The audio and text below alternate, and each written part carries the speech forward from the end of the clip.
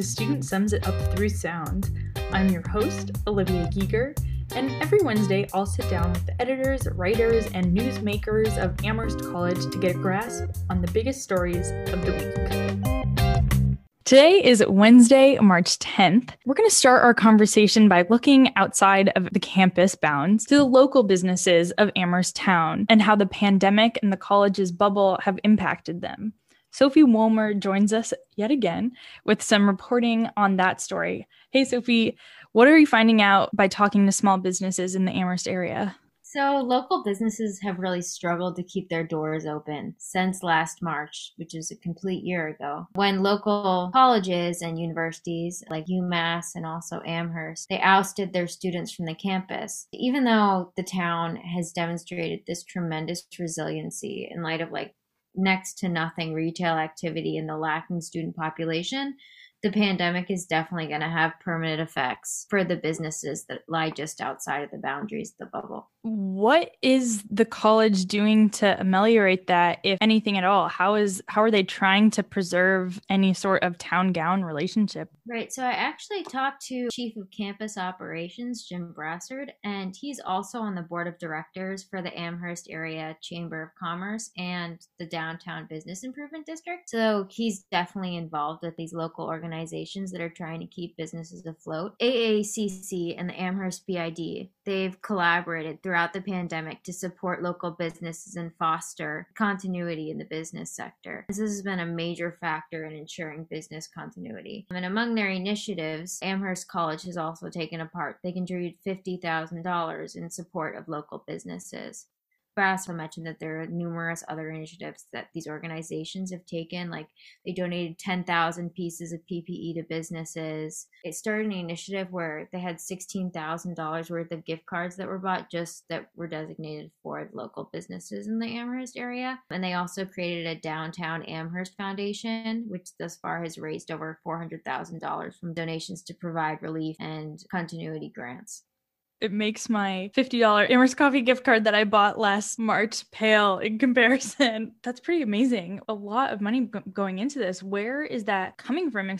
Well, I know in a large part that the state has been involved in partially funding these initiatives. Like there was funding from the state which enabled the Chamber of Commerce to distribute $23,000 worth of microgrants to the Amherst area small businesses. In terms of the college money, I'm not sure exactly where that's coming from though. And lastly, I wanted to ask about the impact that this is taking on students. I know that a number of students, perhaps not the largest source of employment, but plenty of students did find work off campus in coffee shops or restaurants. Has there seemed to be a measurable shift in employment opportunities for students who are usually employed in these local businesses, or has the college risen to meet that new demand in other ways? Well, for AJ Hastings, I'm not sure exactly how many members of Amherst College that they employed before, but I spoke to their co-owner, and she said that she was forced to lay off all part-time staff, all high school students that work there, and they put their remaining full-time staff on furlough. This goes to show the extent of unemployment that's going on throughout the town. And I actually took a look at the statistics. It turns out at its peak, the unemployment rate for the municipality of Amherst was 39.6%. I think that was last May. It also registered businesses have decreased from 1,505 to 1,415. That's like almost 100 businesses that have closed in the Amherst municipality, which is really stunning numbers. So I think that this just goes to show that the almost overnight drop in population that happened when all of these college students were sent back home launched the local community into an indefinite economic crisis. Hopefully we will see that turn the corner for the better. Thanks, Sophie. As we shift our gaze beyond the existing campus grounds, we can also take a look at planning for new construction for a campus building coming soon. Yulin Lee has that story for us today.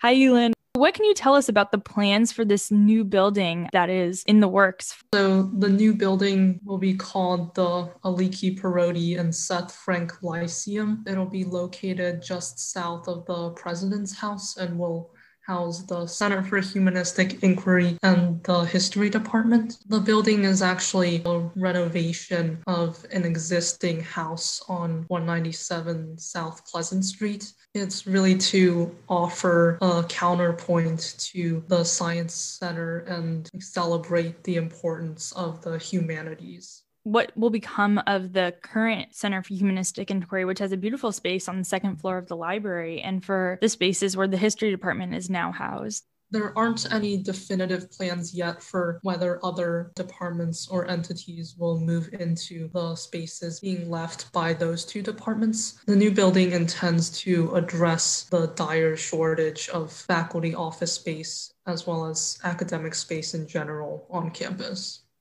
So it'll be mostly faculty offices and classrooms in this new building?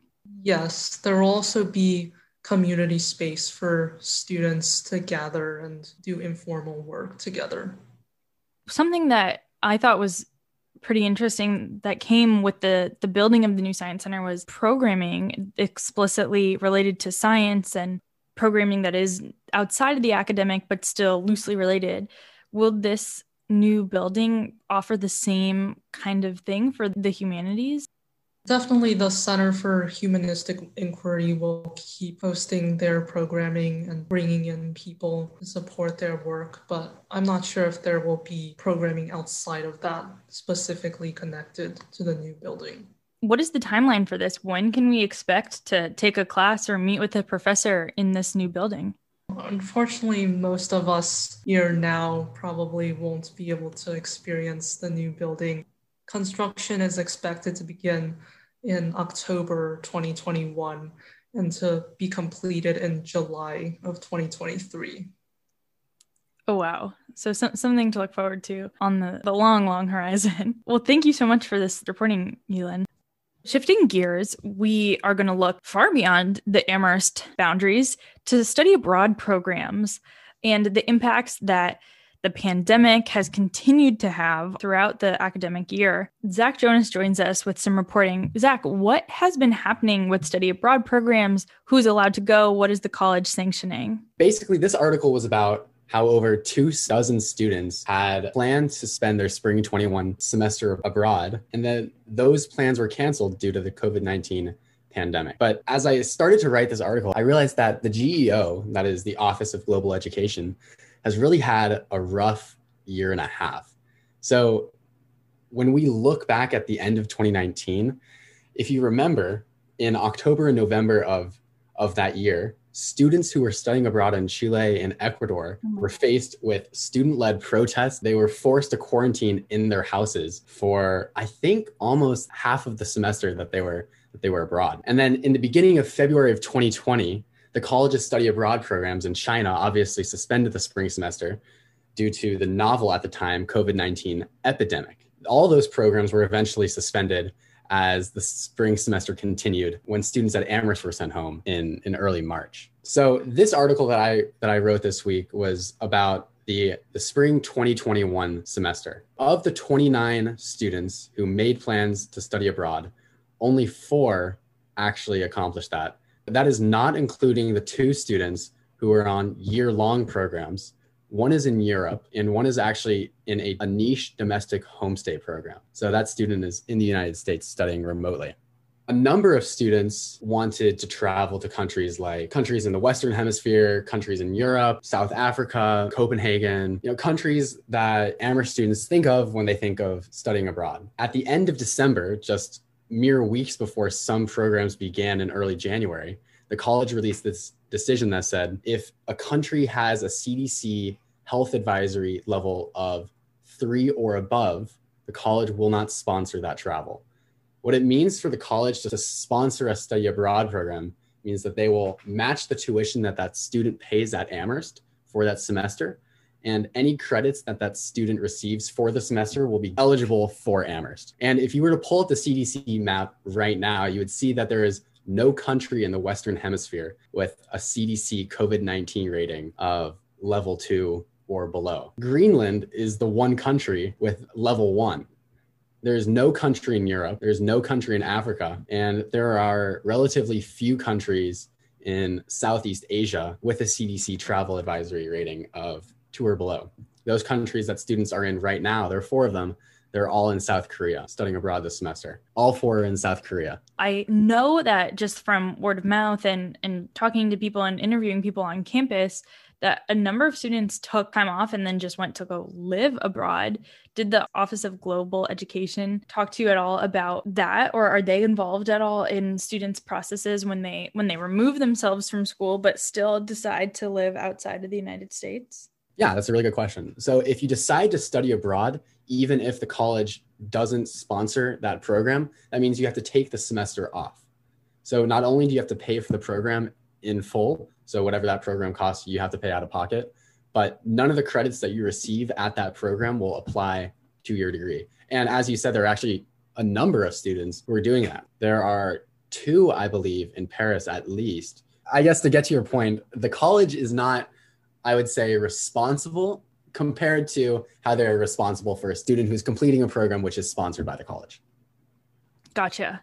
And of course, the great irony of all of this is that we are all going to school in a time when you can take Amherst classes from literally anywhere in the world, and students are taking them from all across the world. So in a way, people are studying abroad just at Amherst. Did this come up at all in your discussions? Do you know of students who are taking classes abroad who maybe just happened to live there or decided to move there? So there is one student who I was not able to interview, but her name is Sophie Kubik. She is studying also in Paris, and she is taking classes at a university in Paris and classes at Amherst virtually. God. Isn't that incredible? That is incredible. So our news editor, Sophie Wolmer, actually connected us. Another point of irony, I think, is that the United States has a CDC level of, I believe, 4 right now. So if Amherst were in a different country, students would not be able to travel to the United States to study abroad. Let alone come to campus. Mm-hmm. Another piece that I think students didn't find maybe funny or ironic, they found very disappointing, is that the programs that were canceled, some of those programs are still running, actually. So one student who I interviewed, her name is Taylor Thomas. She was going to study abroad in Scotland. The university that she was going to enroll in is still hosting international students in their study abroad program. The reason that she was not able to go is because Amherst canceled its sponsorship of that program, not the other way around.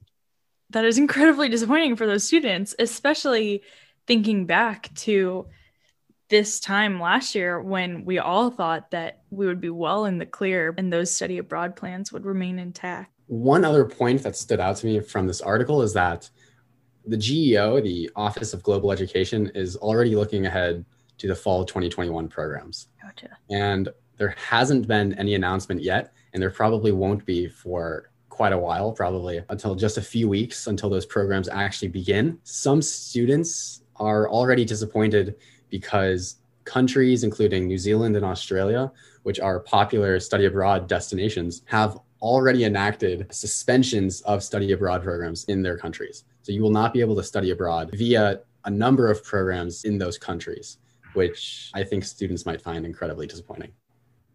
Yeah. Oh my gosh, especially right now. Hopefully by spring 2022, things will really be back up and running and students will have the whole globe open to them for study.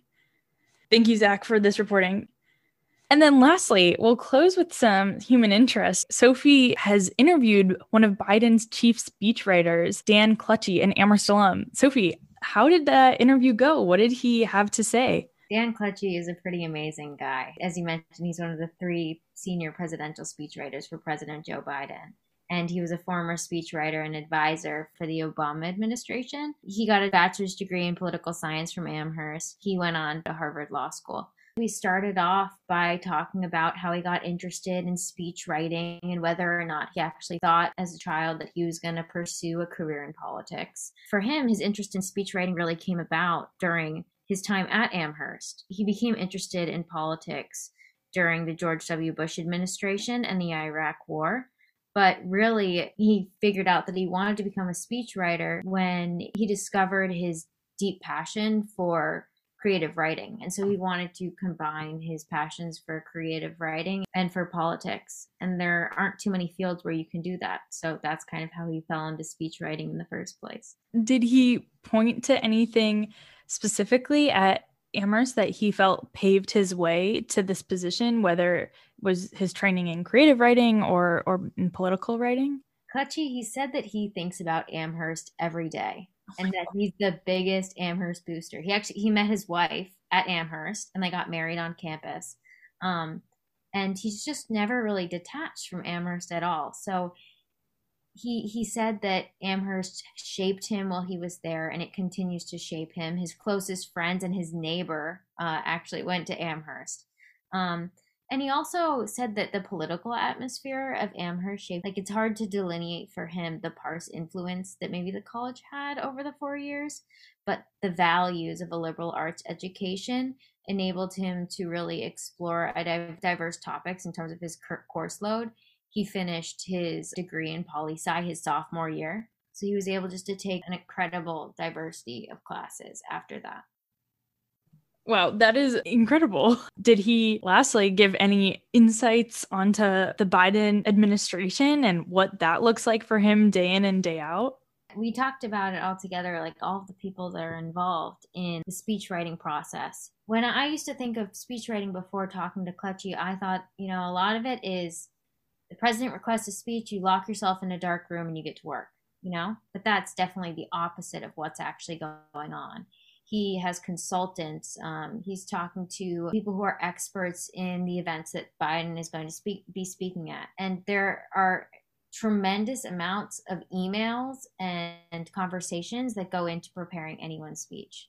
Another really interesting thing we talked about is how Clutchey channels President Biden's voice in his writing, and whether or not Clutchey has picked up any of Biden's linguistic mannerisms. And he said some pretty amazing things about when he's writing a speech, he likes to think of himself as a novelist with an official character. And he almost subjugates himself and his own instincts and voice because he wants to authentically speak through President Biden. So he almost assumes his position of a fiction writer. And it was really amazing to hear him talk about the process that he undergoes, both in terms of talking to other individuals, but also the mental state that he has to get in order to create these pretty significant pieces of writing, like the inauguration speech, for example. That is so cool to think of the real person who sat down and wrote those words coming from an Amherst background. So within our reach. Well, what a great interview, Sophie. Thank you so much for bringing that to us. And thank you, Zach and Yulin, for joining us. Always great to hear from you. Have a great rest of the week. It was a pleasure.